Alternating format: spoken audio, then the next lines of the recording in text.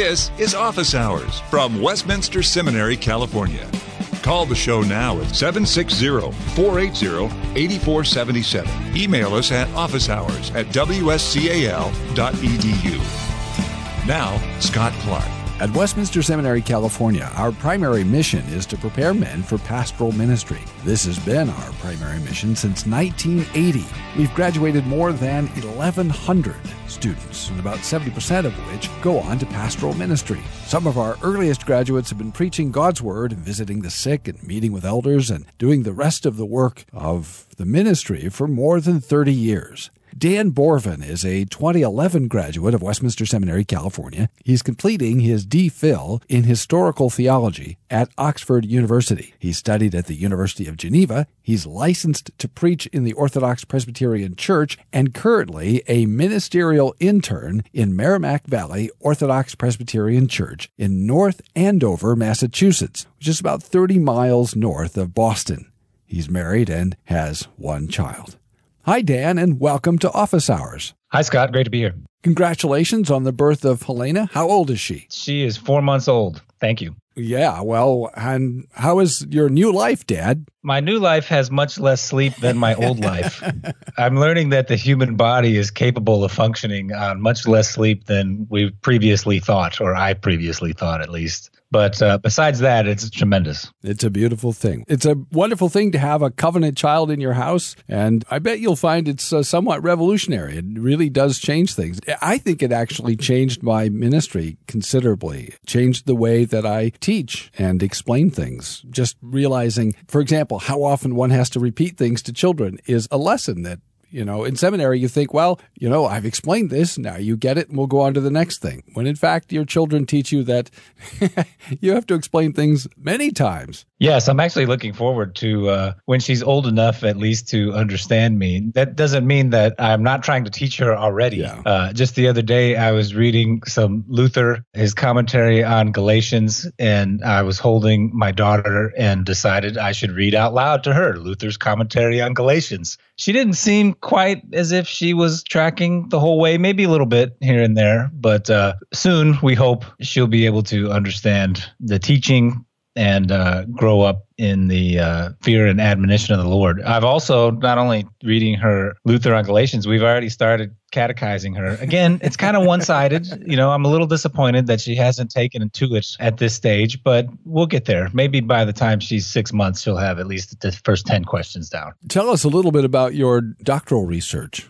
What are you working on, and what is the project that you're completing, if you can tell us? I work on a French Reformed pastor and theologian named Pierre Dumoulin. He died in 1658. He was the main pastor at the French Reformed congregation just outside of Paris in the early 17th century. And he was basically the most well-known figure in the French Reformed churches at that time. He was very well known internationally. He had studied in Cambridge, spent more time in England. He was one of the French delegates to the Synod of Dort. Had they not been barred from attending the synod by the French king, he would have been a participant in the synod. And he wrote many works during that period, many polemical works. He's probably best known for his polemical works against Roman Catholics, against Arminians, against Amyraldians. He was the main prosecutor, so to speak, against Amyro and the churches of Saumur in the 1630s. So he was a very influential, very well-known figure in the Reformed world in the early 17th century. And I work on his treatise debates with a French cardinal named Cardinal Duperron. Duperron is famous for being credited with converting Henry IV, who was a Huguenot, was Reformed,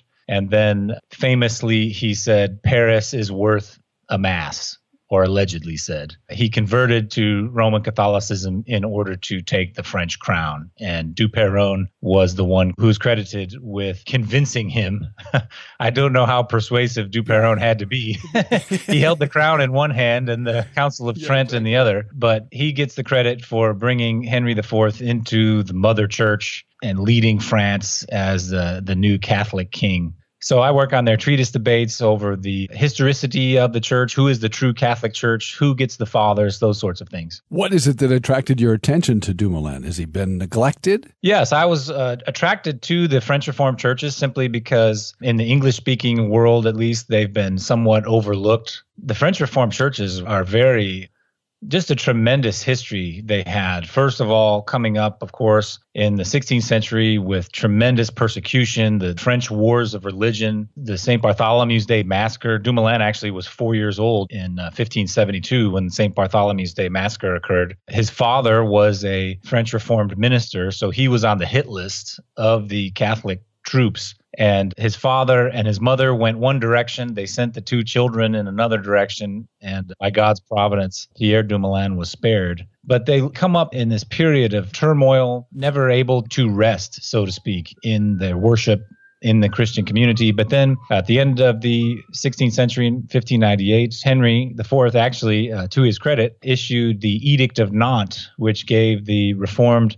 relative religious freedom. They weren't persecuted as they were before. So it's really under this period that the French Reformed churches flourished. In the early 17th century, they still had difficulties with the French crown, but the churches were very strong. One of the more Presbyterian of the Reformed churches. They didn't have bishops. They had a very well-organized Presbyterian government. One thing that inspires me as well with the French Reformed churches is they were very ecumenical within the Reformed world. Possibly they were motivated for this by their persecution, by their left on their own in their own country. You know, they don't have much security in France, so they look to the other Reformed churches to be assisted, but also to assist them. So they're very much in contact with churches in the Netherlands, in Germany, in England, and Scotland, and in the Swiss churches. So they had a very early impulse to be ecumenical within the Reformed churches. And that's why it was so grievous to the French Reformed churches that they couldn't send delegates to the International Synod of Dort. They were very excited to participate in this grand international synod, but were barred by the French king. You're listening to Office Hours from Westminster Seminary, California. So Dumoulin is a major critic of Arminianism or the Remonstrant theology, as well as the Amyraldian theology. So he engaged two of the most important and greatest and perhaps in some ways most decisive controversies in the Reformed world in the 17th century. Yes, he very much played the role of the polemicist. He was kind of the go-to guy in the French Reformed churches when they had to answer something, whether it was Roman Catholicism, which he wrote many treatises, engaged in many public debates with Catholics. With the Arminian controversy, he fired off a fairly well-known treatise called The Anatomy of Arminianism. Is there anything of Dumoulin in English? And so that's a major treatise that is available. It's not in any modern form, is it? The Anatomy of Arminianism? I don't think it's been reprinted, but you can find many of his works in English on Google Books for free. Because he was so well known internationally, many of his works were translated into English even in his own lifetime. So most of his major works are in English, and that's very valuable. When you were here as a student at Westminster Seminary, California, you did 2 degrees, right? If memory serves, you did the MA in historical theology. And before we move on, what was your MA thesis? I wrote on Faustus Socinus, the great Unitarian heretic of the 16th century. And what attracted your attention to Socinus? You're not a Socinian, are you? No, don't tell my presbytery.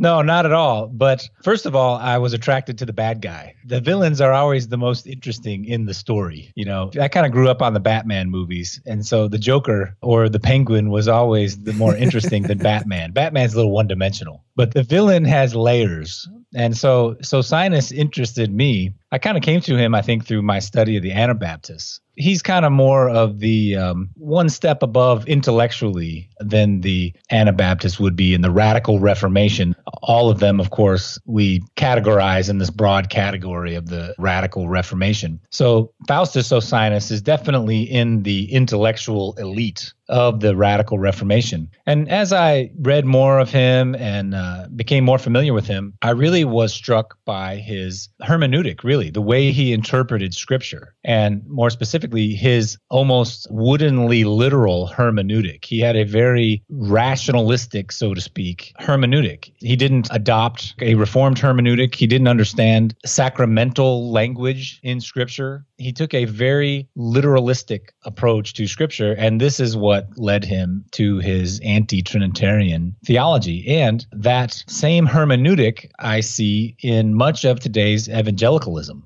a wooden literalism. By God's grace, most of modern evangelicals don't end up at the same conclusions of Socinus, thankfully. But the hermeneutic is very similar. And that was one of the things that was one of the greatest realizations that I came to in my study of Socinus, is the similarity with many modern commentators. You anticipated my next question, so I appreciate that. How has your study of Dumoulin helped you understand contemporary evangelicalism or modern Christianity? Yes, I think as I said, the commitment to ecumenical activity within the Reformed world, seeing Dumoulin and the other ministers in the French Reformed churches, they had no advantages that we have. They're communicating via letter, snail mail, with no real postal system. And yet they were more united internationally in many ways than we are today, with all the technological advantages that we have. And yet we can't come together seemingly internationally, ecumenically,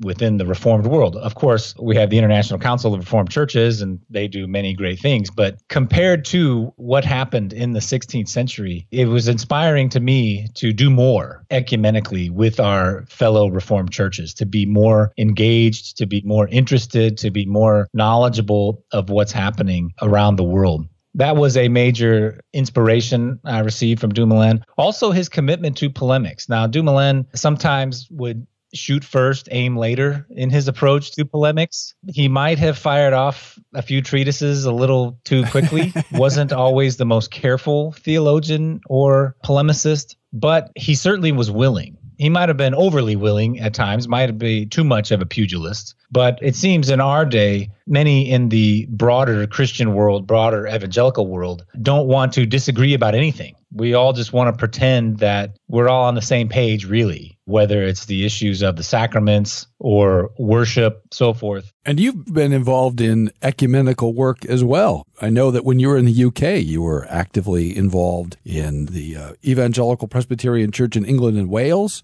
and you were also a little bit involved with some of the nascent or emerging Reformed congregations, confessional Reformed congregations in Germany. Is that right? Yes. Informally, I'm not any denominational committees, but with personal relationships, yes. Many great friends in the Evangelical Presbyterian Church of England and Wales, the International Presbyterian Church, which is in the UK and Europe, the Free Church of Scotland. I just preached a few weeks ago in Milan at the missionary work of the United Reformed Churches in North America, pastored by Andrea Ferrari. I've preached in Germany, good friends with Sebastian Heck, in Heidelberg with Jiwan Park, a Westminster grad now, who is working on a church plant in Frankfurt, Germany. So very much informally, just with personal relationships, I've tried to carry on this ecumenical spirit that is really part and parcel of the Reformed churches, our history, the Reformed tradition. Because we've always been the underdog, because we've always been few,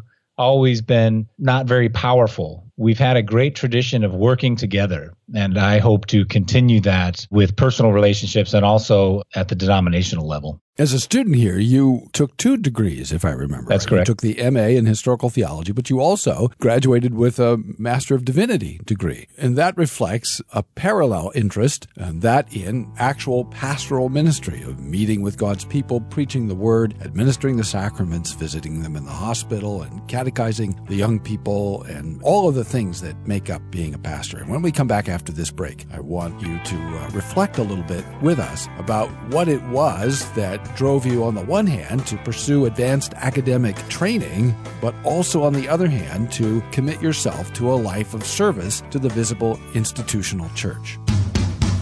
So you're thinking about seminary, but you're asking yourself, where will I live in Escondido? Westminster Seminary, California has good news. We're building a place for you to live on campus. In the spring of 2018, we'll open a new residential village of 8 residential buildings, 64 apartments, including 1, 2, and 3 bedroom units, and a commons where seminary families can fellowship together. Here's Joel Kim, president of Westminster Seminary, California, on the benefits of our new residential village. Escondido is a beautiful place in which to live, but students wonder if they can actually afford it. Our goal is to benefit the students by providing a beautiful but affordable place to live on campus. In addition, we believe that learning happens not only in the classroom, but also by living together in community. Just as lifelong learning begins in the classroom, so lifelong relationships will begin in our new residential village. For more information, call toll-free 888-480-8474. That's 888-480-8474. Or visit us online at wscal.edu. That's wscal.edu. And ask us about our new residential village. wscal.edu. 888-480-8474. Westminster Seminary, California. For Christ, His gospel, and His church. So how did you discover your calling to be a minister? Well, it goes way back to before I started my undergraduate education. Became very interested in the things of God and in Scripture. Just became voracious in my appetite for Scripture, theology, and so forth. So I did my undergraduate degree at Moody Bible Institute, where I left a roaring dispensationalist, but there encountered the doctrines of grace, which I had never heard growing up in my Baptist church. And so began to dip my toe in to the Reformed world, but still remained an ardent dispensationalist. But it was at Moody that I was really confirmed in my desire to go into ministry full time, to go into the pastoral ministry. And after a year and a half at a dispensational seminary, all of the dispensationalism was wrung out of me. And by God's grace, I ended up at Westminster, California, where my call to ministry was confirmed. Not only my internal call, it was certainly strengthened after I arrived at Westminster and joined a Reformed church for the first time and really finally felt at home. After many years of being a Christian, I finally felt at home in a Reformed church, and I haven't regretted that a day since. So my internal call was strengthened, but also the external call with the elders, the ministers in the Reformed Church, recognizing God's call on my life and then having that confirmed was very comforting to me, very assuring to me that this wasn't just my personal quest, but that the church also recognized God's call in my life. So I hear in you a passion for history, a passion for good theology, passion for ecumenicity, genuine Reformed ecumenicity, but I also hear in you a passion for the visible institutional church. It's common to set those things against each other, as if you can be interested in those things, but not the church, or you can be interested in the church, but not those things. How do you keep all those things together? Well, the church is where it all happens. And to what else would we devote our lives? I was just speaking to one of the members of our congregation yesterday that I was so excited at Westminster to get to the course on the doctrine of the church, because all of the theology we had learned up to that point culminates here. It culminates in ecclesiology. This is where it happens. This is where primarily God is active in the world. So where else would we rather be? And all of the historical theology, all of our systematic theology, our exegesis, everything has its place in the church. This is the lab, so to speak. All of this wonderful stuff becomes real in the life of the church. And it's glorious to see. It's glorious to see lives transformed, people coming to the knowledge of Christ. It's glorious to see covenant children raised up in the church, make profession of faith. It's glorious to see the depth, understanding of God as they grow deeper and deeper in their understanding of God and love for Him through the weekly worship, the ordinary means of grace. Nothing outlandish, nothing spectacular from a human perspective, but the ordinary means of grace, week to week, word and sacrament, growing, strengthening, deepening that love for God in the members of the church. It's absolutely glorious. And so all of these things, my other pursuits, my work in historical theology and so forth, is only there to serve the church, to benefit the church. And the institutional church is again, the primary place where God is working. If we know anything about church history, it's not the sporadic, impulsive movements that have sprung up throughout church history that have really brought lasting impact to the world. It has been the institutional church. It's not very flashy. Sometimes it's not very exciting, but it is effectual. And God has his plan. He's expanding his kingdom to the ends of the earth through this institution. And one thing that my studies in church history have confirmed in me is God's sovereign hand of protection on the church. Some people study church history. They see all the colorful characters, all the sinful men, and they think, wow, this is all just a racket.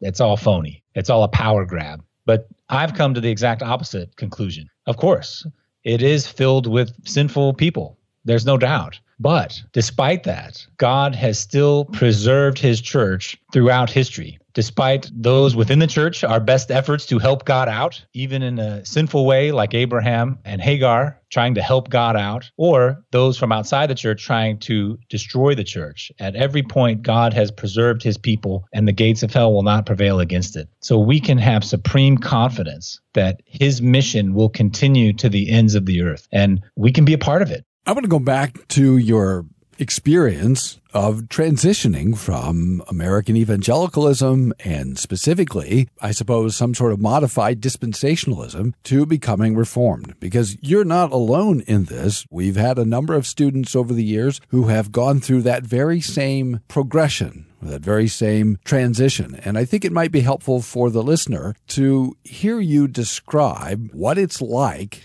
to begin to question dispensational assumptions and convictions and to begin to look at historic confessional Reformed theology. So let's go back over that a little bit. Walk us through what happened. For example, was it that made you begin to question the truth or the legitimacy of the dispensationalism that you'd been taught? Yes, what it's like is horribly disconcerting because you feel as if the world is being pulled out from under you. What I thought I knew and was sure of suddenly became not so sure, and I didn't truly know where to turn. But the biggest issue, I think, was that I had not received a fair presentation of covenant theology. Covenant theology was always caricatured, presented in a very simplistic way, very shallow way, and we never read them. We never read Berkhoff. We never read Bavinck. We never read Mike Horton in my dispensational institutions. We only read our guys, Dallas Seminary grads.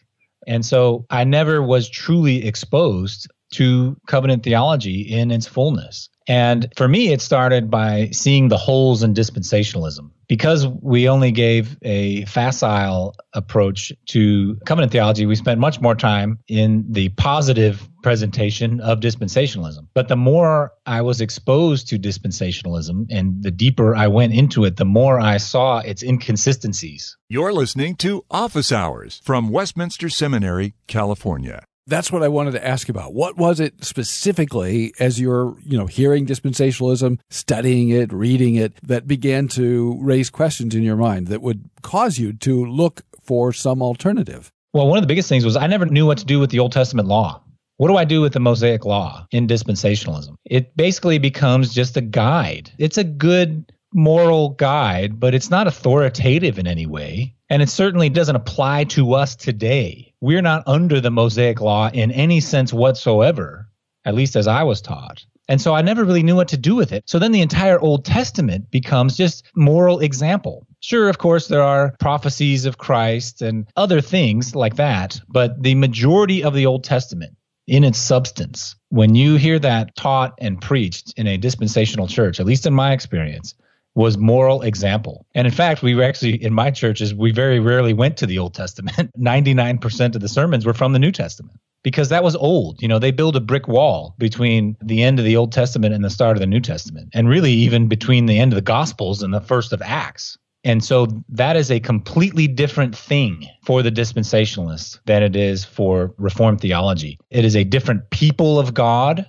Old Testament Israel, two peoples of God and the church under a different form of salvation. It depends on how far into dispensationalism, what flavor you go. So that was one of the biggest things. I couldn't make sense of the Old Testament. And finally, when I came to a Reformed understanding, it was so glorious to be able to make sense of my Bible. I didn't have to chop it in half. And I could look to the Old Testament and see Christ on every page. This was another major revelation. Christ is not in the Old Testament for the most part for the dispensationalist. You have maybe 2 messianic psalms in Psalm 22, Psalm 110, maybe, not too sure about 22 or 110, but probably 2 messianic psalms. And I came to a Reformed understanding they're all messianic psalms, and not just the Psalter. Every page of the Old Testament proclaims Christ. And so coming to that understanding and seeing the Christocentric, I don't mean that in a technical way, the Christ-centered understanding of all of Scripture was tremendous. What was it you first read when you began exploring Reformed theology? Well, I read Louis Berkhoff, got a fuller understanding of covenant theology. I read Michael Horton in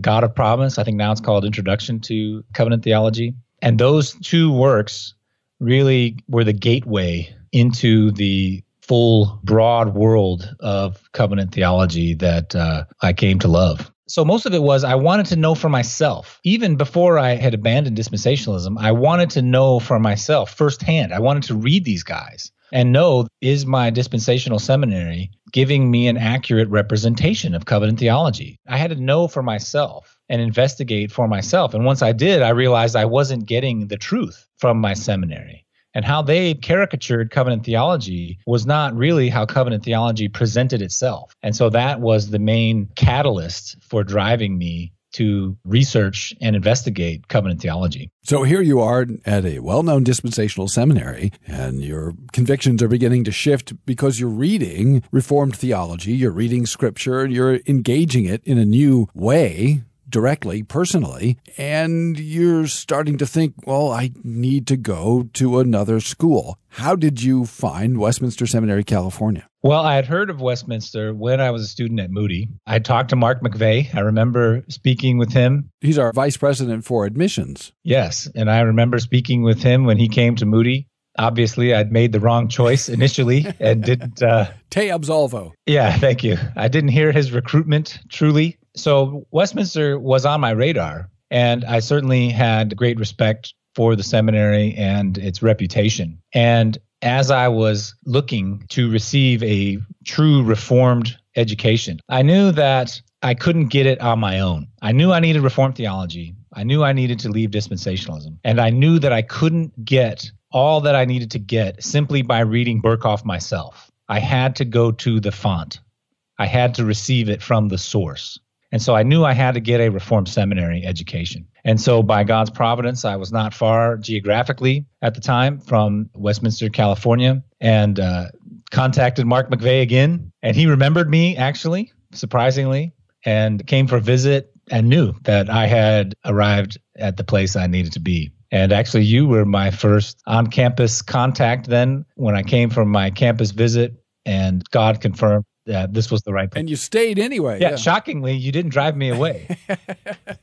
And so here you are now, graduated. You've been out for 6 years and beginning your pastoral ministry through this internship at Merrimack Presbyterian Church in Andover, north of Boston. What is, now that you're engaging in it in a full-time way and preparing for a call, what is pastoral ministry like? How are you finding it now that you're doing it full-time? It's tremendous. It's more rewarding than I could have imagined. It's more rigorous than I could have imagined. I'm still very slow in sermon prep so far, getting a little better. But again, devoting myself full time to the church is very rewarding. The most rewarding thing a man can do with his life. Right now, we've been going through in Sunday school, I've been teaching through the Westminster Larger Catechism, and we've come to the sacraments and talking about baptism and Lord's Supper and seeing people really grasp a Reformed understanding of baptism is so encouraging and rewarding. And we have many ex-Catholics in our congregation, being outside of Boston, one of the Catholic strongholds in America, and seeing as I attempt to articulate the differences between Roman Catholic understanding of the sacraments and Reformed understanding of the sacraments, and seeing the light turn on in their eyes, appreciating to a new level the biblical understanding of the sacraments and all that God does through them. And now that they can distinguish between their past and they're present has been so satisfying. And just seeing how God has shaped the congregation, He's grown the congregation. In our time here, we've been very blessed. We have a wonderful congregation, and they've been great to me and to my wife and to my child now. And it's been a tremendous experience. How did Westminster Seminary, California prepare you to be where you are now and to do what you're doing now, which is engaging in pastoral ministry with God's people?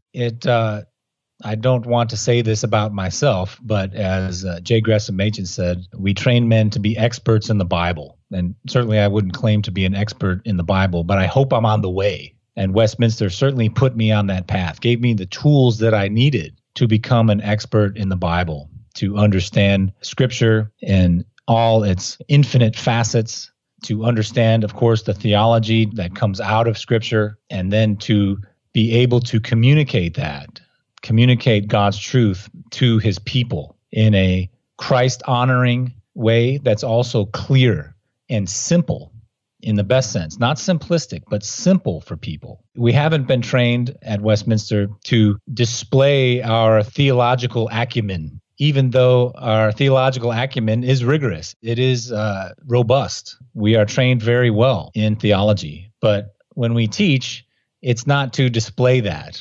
It's to communicate God's truth in the simplest way possible to all of God's people, to be clear so that everyone from the smallest child can understand God's truth for them. And so that has been excellent in my preparation for ministry. Very thankful for my training at Westminster. Every day I'm reminded of something that I had in seminary that I'm now using in the ministry in our church. I think I've been very well prepared for life in the church. Thanks for listening to Office Hours from Westminster Seminary, California. Don't miss an episode. Subscribe now to Office Hours in iTunes. Find all the shows at wscal.edu/office hours. Copyright Westminster Seminary, California. All rights reserved.